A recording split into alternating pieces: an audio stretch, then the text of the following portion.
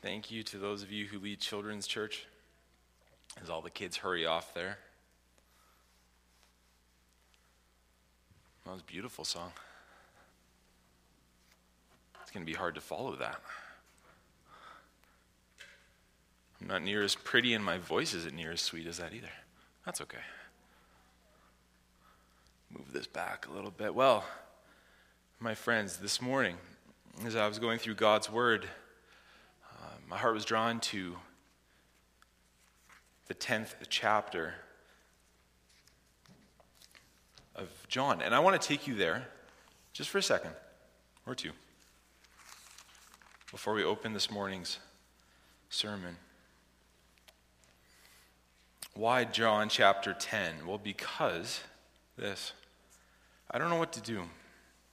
I don't know what to do when so many people are hurting. I don't know what to do sometimes. I don't know what to do. I don't know what to do when I see people posting things online that are divisive and hurtful, and yet people being so encouraged, and I don't know what to do.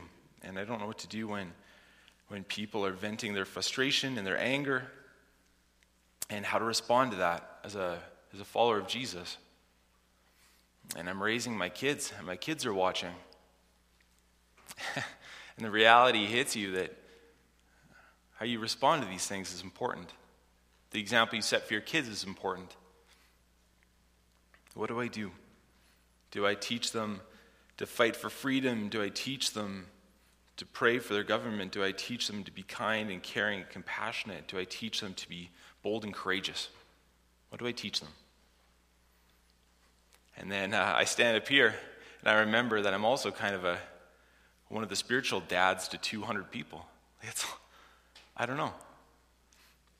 So this morning as I read John 10, it said this. It said, truly, Jesus' words, I tell you, Pharisees, that anyone who does not enter the sheep pen by the gate, but climbs in another way is a thief, and that person's a robber. The one who enters by the gate is the shepherd of the sheep. The gatekeeper opens the gate for him, and the sheep listen to his voice. He calls his own sheep by name and leads them out. When he's brought them out all his own, he goes on ahead of them, and the sheep follow because they know his voice. They'll never follow a stranger. In fact, they'll run from a stranger because they don't recognize a stranger's voice.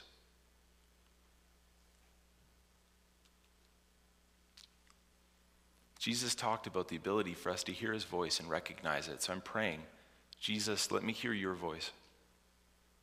If you're my shepherd and if you're going to walk ahead of me, if I'm going to listen, help me to hear. How would you respond? How did you love people? What did that look like? I just want to pray this morning. Kind of just bearing some of the weight that's on my own heart. And if this weight and if this tension rests on your heart too, feel free to join in this prayer. And then we'll open up God's word to the sermon this morning.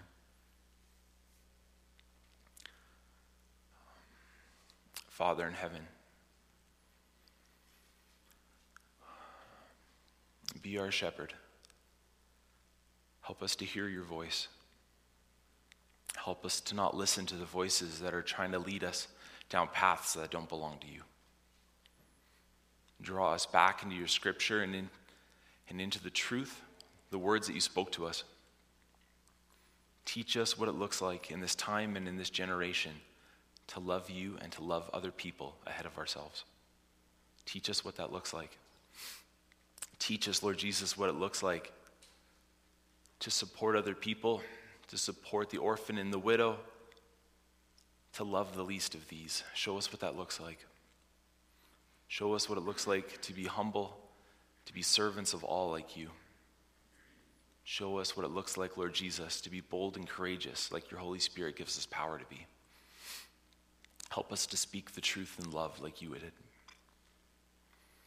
Give us hearts, Lord, that are soft, that are compassionate and gracious to those who are hurting more than us. Thank you, Father, for those that you've entrusted at this time to lead us and be an authority over us. I pray that they would come to know you. I pray that they would come to know you personally, that their hearts would be transformed by experiencing true life, by experiencing you. I pray that one day I would meet those leaders in heaven and we would talk about our King together, the one that we love the most. I pray that you would change their hearts and their minds, not to be conformed to the pattern of this world, but to be transformed, to be more like you. Help us, Jesus, to quiet ourselves, to listen to the direction of your Holy Spirit, the Spirit of wisdom and the Spirit of truth. And then give us comfort and give us peace when we don't know what to do, when we don't know what to say. These are hard days to live through. Help us not to walk ahead of our shepherd, but to follow our shepherd wherever you go. Thank you, Lord Jesus. Thank you for the grace that you give us as fathers and as moms and dads and as leaders. Thank you for the grace that you give us. Thank you, Jesus, for our church family. Help us to be a positive and powerful light and witness to this community, even through these dark days, through these COVID days, through these days of separation. We love you, Jesus. Thank you for your holy scripture. Amen. Amen.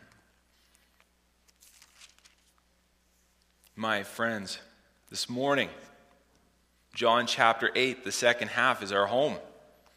And I want to thank you for your patience to go through John with some of us at the church who are preaching it.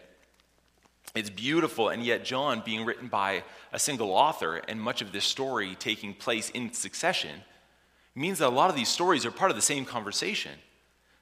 So some of the things you heard last week probably matched up with chapter 7 and chapter 6, and it feels like you're hearing some of this on repeat. This morning, though, we conclude the Festival of Tabernacles. This morning, as we start at verse 31 of John 8, we're going to read through to the end of the chapter. Slowly, piece by piece, trying to understand what God would teach us from this scripture and what it means to apply to our lives. And we trust the Holy Spirit be instrumental in that, because I am just learning what all of this means. And I hope that he's teaching you as you read it too.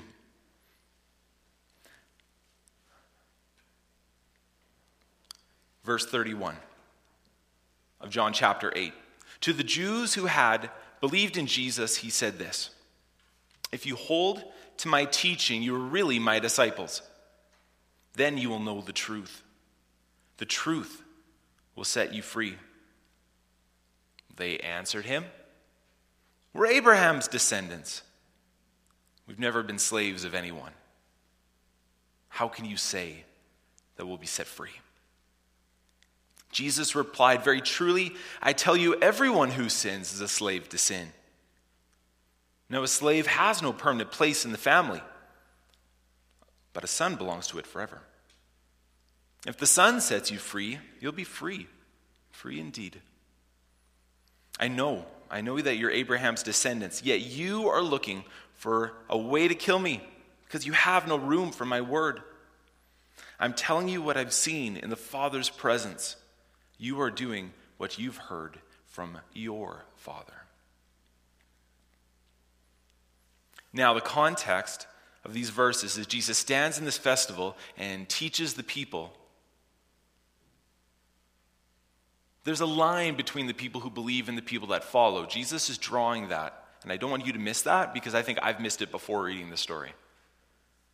Verse 31, to the people who had believed. What does verse 30 say? People are starting to believe in Jesus as he reveals himself.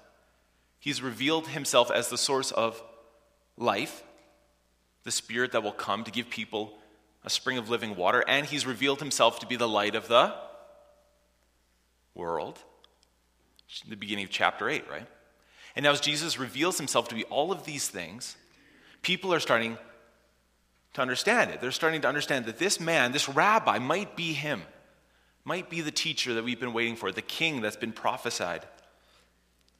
But he says, if you hold to my teaching, you're really my disciples. Why is that key? Well, if you remember back to chapter 6, Jesus fed 5,000 people. Women, children, could have been twice, could have been 3 times as many of that. And as Jesus feeds these people, they start to believe. Many of them chase him to the next town the following day. And they start asking questions. And as Jesus reveals his identity, it says that people start believing, but then he challenges them. And he says, you're going to need to consume me. Why? Because I'm the bread of life. You're going to need to take me in, eat my flesh, and drink my blood. Fantastic example and analogy to use, right? But the disciples are warning him. They're saying, Jesus, this is a hard teaching. Who can believe this? And many disciples walked away from him that day and never followed Jesus. Many of them walked away. That's John 6:66. He could have had 10,000 followers. Do you understand that? He could have. Right there. If he could have simplified it down to a form of belief in him that was simple enough to follow, that didn't require enough sacrifice, he could have had all of them. But he doesn't do that. It's more than just starting to believe. It's this desire to hold to his teachings and follow. Will you follow? And he's not going to send home people from this festival that believe but don't follow. So he challenges them that they need to hold to his teaching. Why? Because it's going to be the truth that sets people free. What is the truth? That Jesus is the light of the world, that he is the source of life, that he is the one that breaks the chains and sets us free from the reign and mastery that Satan and sin has over us. But it's going to be for people that hold to his teaching. Why? Because holding to it shows that it's transformed your heart. We're descendants of Abraham. He's going to say in a few verses, no, you're not. Look at your heart. Look at the way you live. It's going to reveal it. If you were truly sons of Abraham, you would hold to the way that he lived, but you're not holding to it. So to be a follower of Jesus, we must hold to it. Jesus explains to them that because sin has control over their lives and their hearts, that they're slaves to it. And their rebuttal in verse 33 is that they're Abraham's descendants. They've never been slaves of anyone. Okay, this is a spiritual argument. This isn't political. This isn't about Rome. Because they reference their spiritual forefather Abraham. They're trying to understand why Jesus would say that spiritually they become slaves to something other than God. Jesus' rebuttal is that he is the Son of God. They are slaves. So Jesus' role in the household is a permanent role.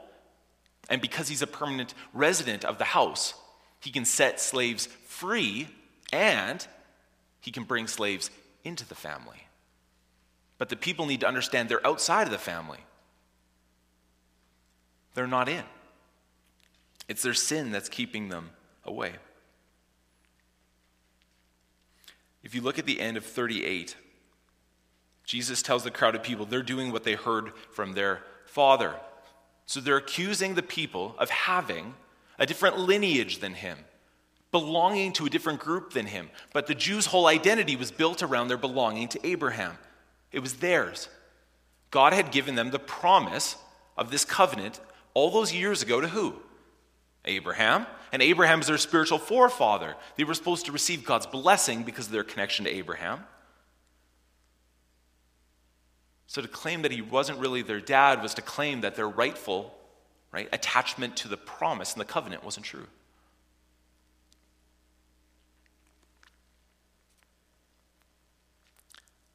Verse 39.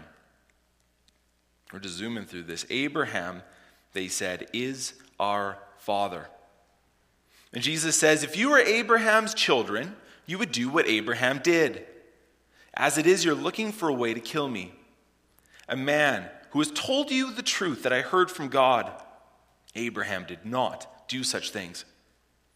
You're doing the works of your own father. We're not illegitimate children, they protested. The only father we have is God himself. And Jesus says to them in verse 42, if God were your father, you would love me. For I have come here from God. I've not come on my own. God has sent me. Do you notice? I didn't notice this at first. I caught it later. when they reference their connection back to the promise that God made, they slowly bridge the gap by starting with, we are descendants of Abraham. How, Jesus, would you question that we are not set-free people? We're descendants of Abraham. And then Jesus challenges them. They say, well, we're actually sons of Abraham. We're much more tied to this promise, Jesus, than you understand. And he goes, but are you really? Well, we're sons of God, of Yahweh. Like, we're his children. There's nothing that could come in between us. What could come in between us? So they're bringing themselves closer, but Jesus is revealing that your actions don't say that at all. If God were your father, you'd love me. I've come here from God. I've not come on my own. God sent me. Why is my language not clear to you? It's because you're unable to hear what I say. You belong to your father. Who's that? That's the devil. And you want to carry out your father's desires. He was a murderer from the beginning, not holding to the truth. There is no truth in him. When he lies, he speaks his native language. He's a liar. He's the father of lies. Yet because I tell the truth, you don't believe me. Can any of you prove me guilty of sin? If I'm telling you the truth, why don't you believe me? Whoever belongs to God, here's what God says. The reason you don't hear, you don't belong to him. You just don't.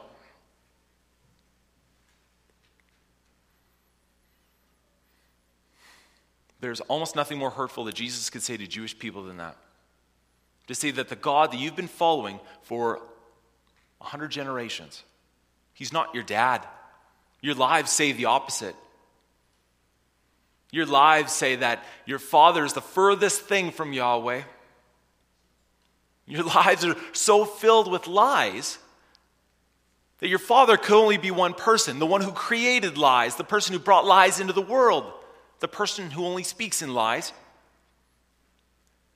Your father is the devil. Why? Your actions have proven it. Why? Because you hold to his language, the way that he lives. You don't hold to the way that my father lives. Otherwise, you'd love me. Otherwise, you'd speak the language that I speak. Otherwise, you would see me and you would know who I am. But Jesus now has drawn this battle line between him and the people.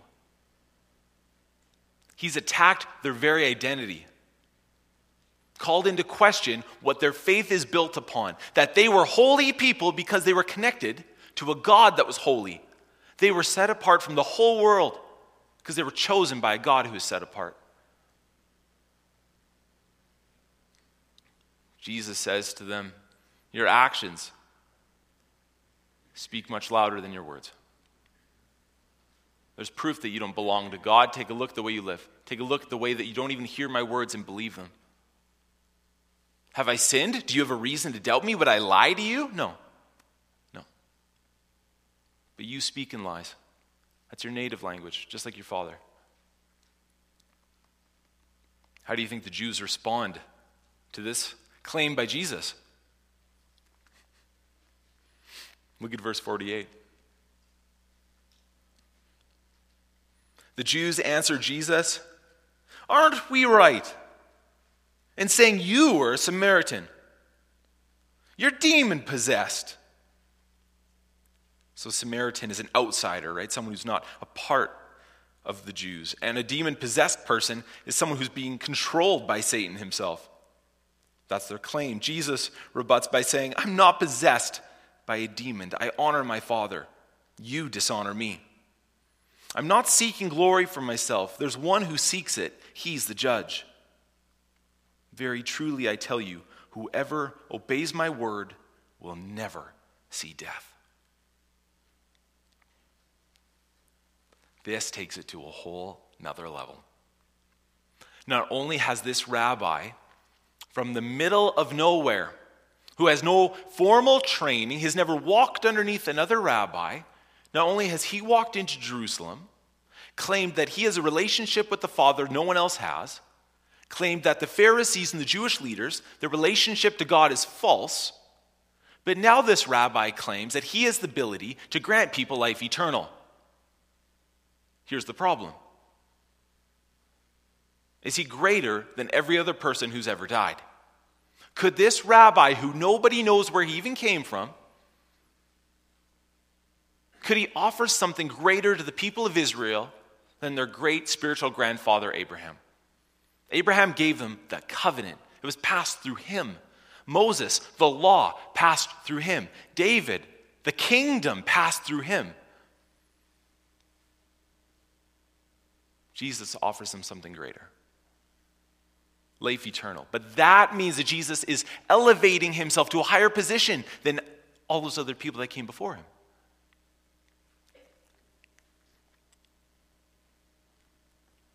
That's what Jesus makes clear before he says that he's not here self-seeking his own glory. His glory is being given to him.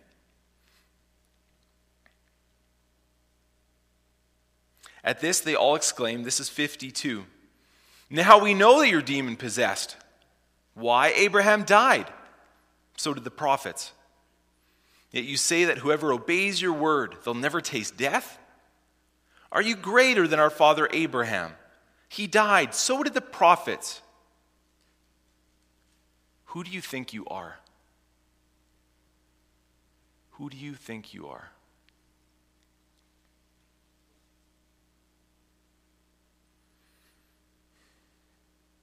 I think just like we encountered earlier in John, this is the question that we all have to wrestle with.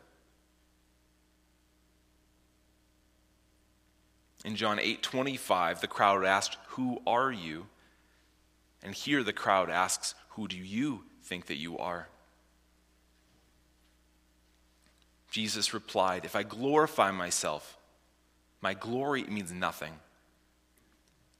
My Father, whom you claim as your God, he's the one that glorifies me. Though you don't know him, I know him. If I said that I didn't, I'd be a liar just like you. But I know him, and I obey his word. Your father Abraham rejoiced at the thought of seeing my day. He saw it and was glad." Saw it. How did Abraham see Jesus? Abraham, who lived, 2,500 years earlier? How had Abraham seen Jesus? The people respond, "You're not yet 50 years old, and you have seen Abraham." "Very truly, I tell you," Jesus answered, "before Abraham was born, I am."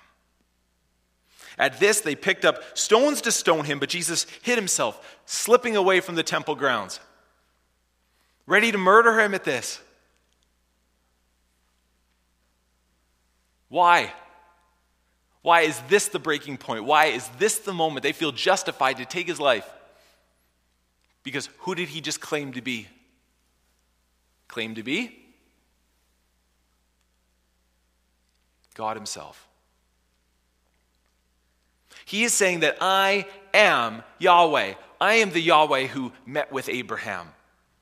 I am Yahweh. I am the one who set you free from Egypt. I am. I am the one who created this world. I am. He's claiming that identity after questioning the identity of the crowd. You think you're part of Yahweh's family. You are not. Who am I? What is my identity? I am Yahweh. I am. But at this, he's now spoken blasphemy. He has claimed that God, who is one, now God is two? And this rabbi thinks that he's Yahweh, that he met Abraham. So they pick up stones. You can't live and speak like this. You can't claim to be our God and yet be man. So Jesus hides. He gets out of there. They're going to kill him.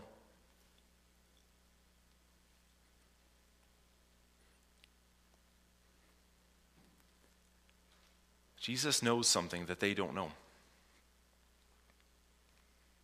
He knows that it's sin that's killing them. He knows that it's sin that has them in slavery, that they need to be set free from. But all the rest of them think they're free. You wouldn't believe this. People love freedom. It's a big deal to them.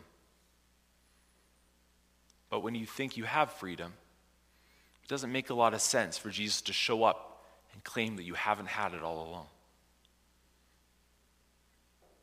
If you're swimming in the water and the lifeguard throws you, the big life preserver throws the ring out in the water on the rope and yells, "Grab on, I'll pull you in."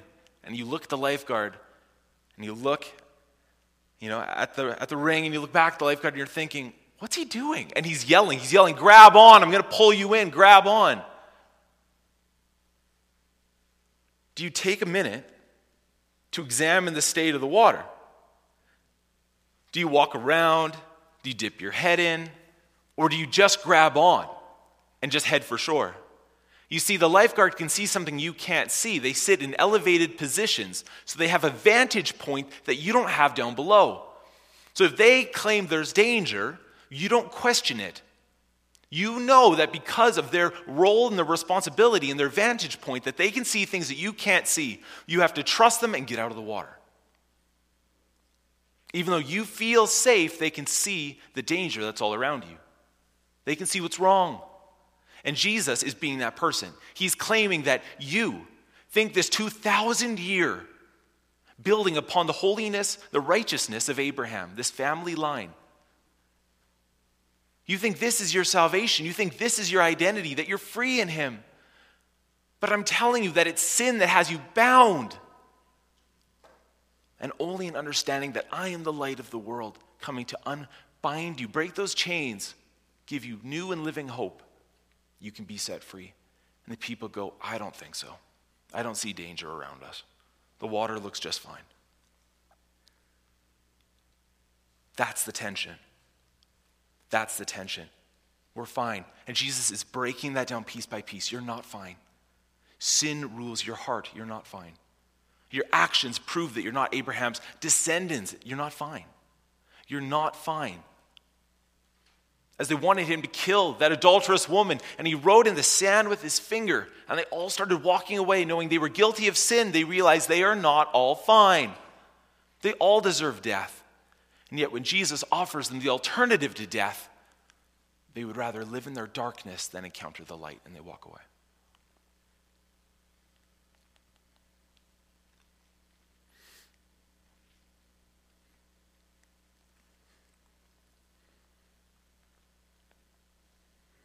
You'll know the truth, and the truth will set you free. I was thinking about the application of this word, even just to my own life this week. What does that mean to live in that truth? If Jesus really is the one that sets me free, the one that leads me out of darkness, the one that gives me life instead of death, how do I follow him? How do I hold to his teaching? Not simply believe in it, how do I hold to it? It's easy to claim that you believe this. It's a whole other thing to live this out. Do you agree? I think so. We've created a culture, I think, in church where it's very easy to sit and listen, sing the songs and listen to the person and believe that this book is true, but when you go home, you don't have to follow this if you don't want to. We've made it easier. You don't even need to be a part of the physical family. Now a lot of people watch at home. The disadvantage to that is that you can disengage further if you choose. You don't have to hold to this. No one's going to see you. No one's going to hold you accountable. You don't have to hold to it. You can simply believe it's true and go about your life. But if you choose to hold to it, it affects everything. If you choose to love God and love other people ahead of yourself, you have to actually do it. If you claim to want to see your church grow, you have to be a part of it. We should pray more than pray more. We should be more generous than give more. We should study God's word more thoroughly than help lead something. I really think we should talk about missions more. All right, come help. I hold to this, but do you hold to it? Do you? What have the last 2 years shown us? It's easy to slip away into a quiet corner. It's easy. And then yet people have broken through that. This is where we're going to end this morning. This week, as I was practicing the sermon, kind of reading through the scripture over and over again, I was up here on the stage, and I was not imagining, I was remembering. I was remembering the different people in our church who I've seen over the past year and a half that have dug deeper during this time. They hold to it. Families in the church needed help. Meals showed up. And I'm not talking 1 or 2. I'm talking a dozen people volunteered the first day and a dozen people volunteered the second day. We needed to pray more. So weekly prayer meeting was created within days to get started. Led by people you may not have expected to lead a prayer meeting. We need to get excited about reaching our community and reaching the world. So there's people pouring fresh energy into bringing missions and presenting it to you and drawing you into it. We're challenged with a lack of funds, and people step up to give generously because they want to see this mission go forward. People have dug in. People have held to the teaching, not just believed in it. Most of you did not become Christians in the last week or two. Most of you have been followers of Jesus before 10 years, 20 years, 30 years ago. But now you're in the midst of holding to it. You know that without Jesus, you're dead. You're separated from life. But to pursue him means giving up everything. To pursue him means dying to yourself. I can't water this down for you. It's going to cost you everything. But people in our church have chosen to hold to it. Hey, buddy. That was Cooper. Let's pray together as we consider this. How are you and I together going to build this church and hold to the teaching of Jesus? Let's pray. Father in heaven, oh, thank you, Jesus, that you have given us a way to live this life with you, to come out of darkness and live in life, and I pray that you would continue to show me how to do that. Help me, Lord Jesus, to be quiet to hear your voice. Help me, Lord, to know the moments when I'm living for myself and sin is leading me and controlling me, and it shouldn't. I should be pursuing you. Lord Jesus, I thank you for my church family. They know who you are. They don't have to ask that question anymore. They know who you are, and they have chosen to hold. They've chosen to obey. They've known the truth. The truth has transformed them and set them free. So Jesus, as we as a church have decided to follow you, give us the boldness and the energy to not turn back now. We don't even know what this next year holds for us. But give us the boldness to not turn back now. Help us to dig deeper, to not be on the sidelines, to not be spectators, to be participants. The church is us. We are the church. Lord, show us how to live in your light. We love you. We love you so much. Thank you for setting us free. Thank you, Jesus. Amen.